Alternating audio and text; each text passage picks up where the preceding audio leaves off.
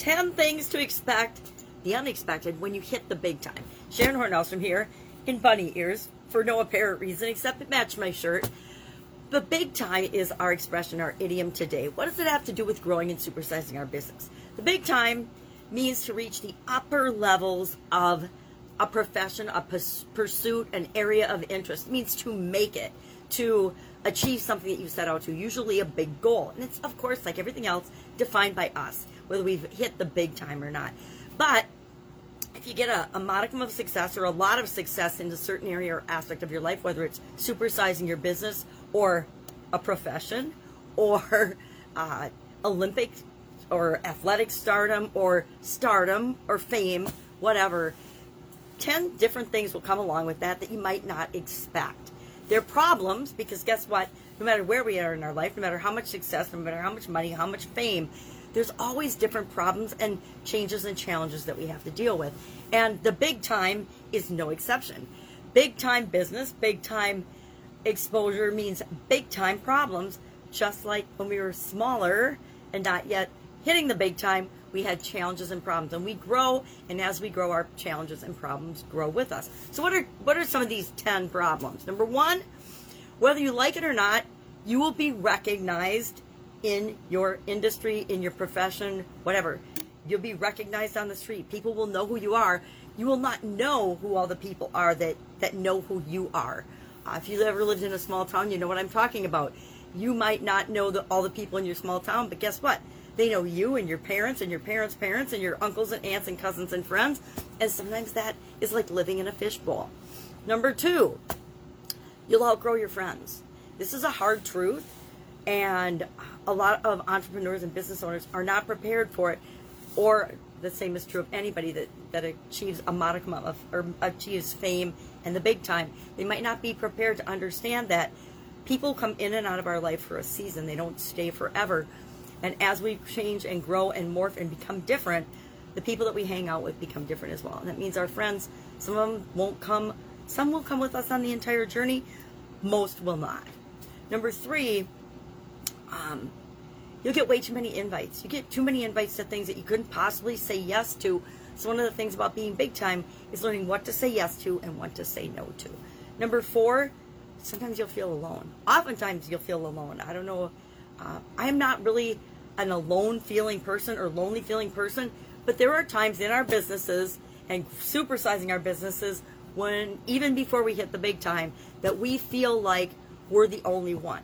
Who on the planet hasn't ever felt like they're the only one feeling or experiencing something at a certain time period in their life? So that's one we can all deal with.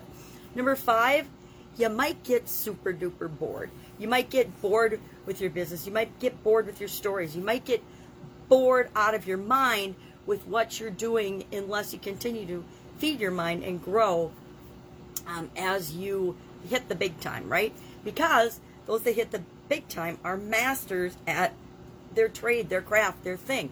So you might be bored as anything talking about the thing that you're an expert in over and over and over again, but it's the thing you're an expert in. It's what you're known for. You might give the same talk 100 times or 1,000 times because that's what people expect and want to hear from you.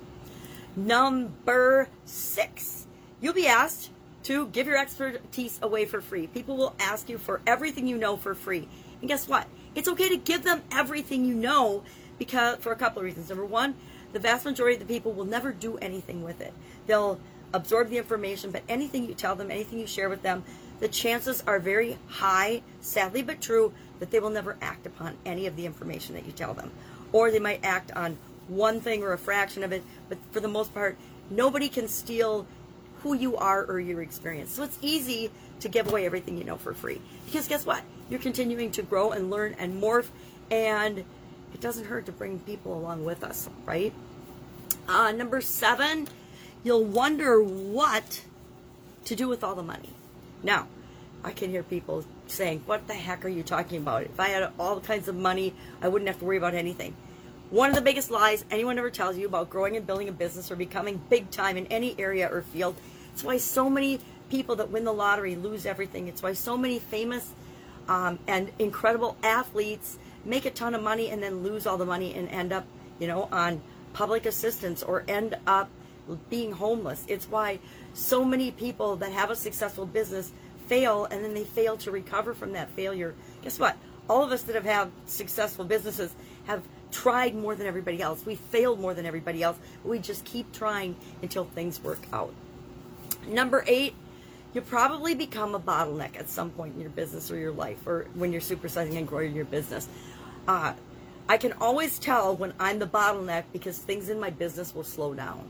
And that means I need to step back and say, okay, what am I cutting off? What am I doing? What do I need to get out of the way of in order to grow and supersize and build my business?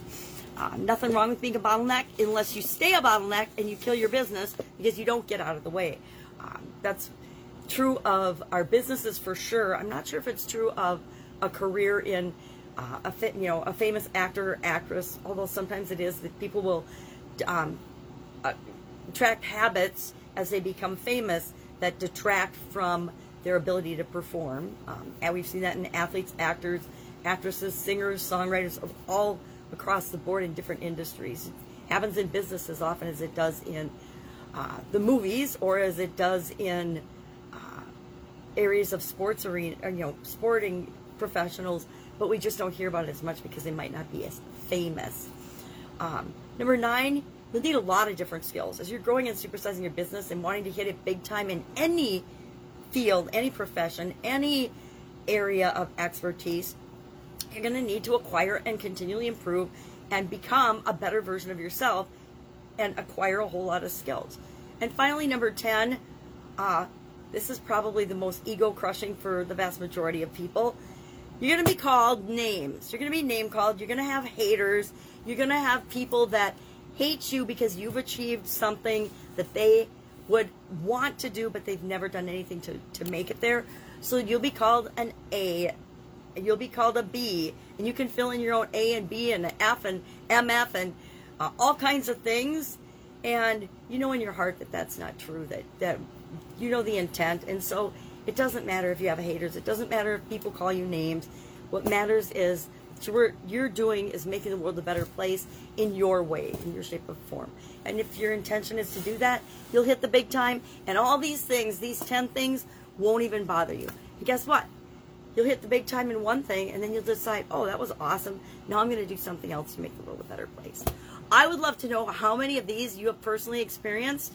I don't consider myself big time in hardly any way, shape, or means or aspects of my life, but I have experienced all of these things throughout my career. I've been in business running different businesses for 48 years now, and spent over a quarter century in corporate America. And of course, in certain areas and aspects of my career, I experienced these things because I was the only woman and the first woman in a lot of different areas and aspects of my career in my life. And as times change, we experience different things. But the toughest one, I think, for me was personally number 10, being called names early on. And now I think I've got the skin of a rhinoceros or the height of a rhinoceros. Everything just bounces right off.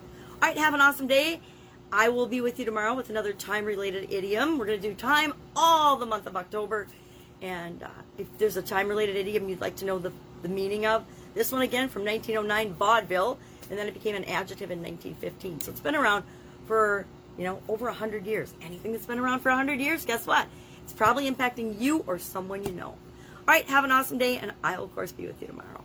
Bye. No bunny ears.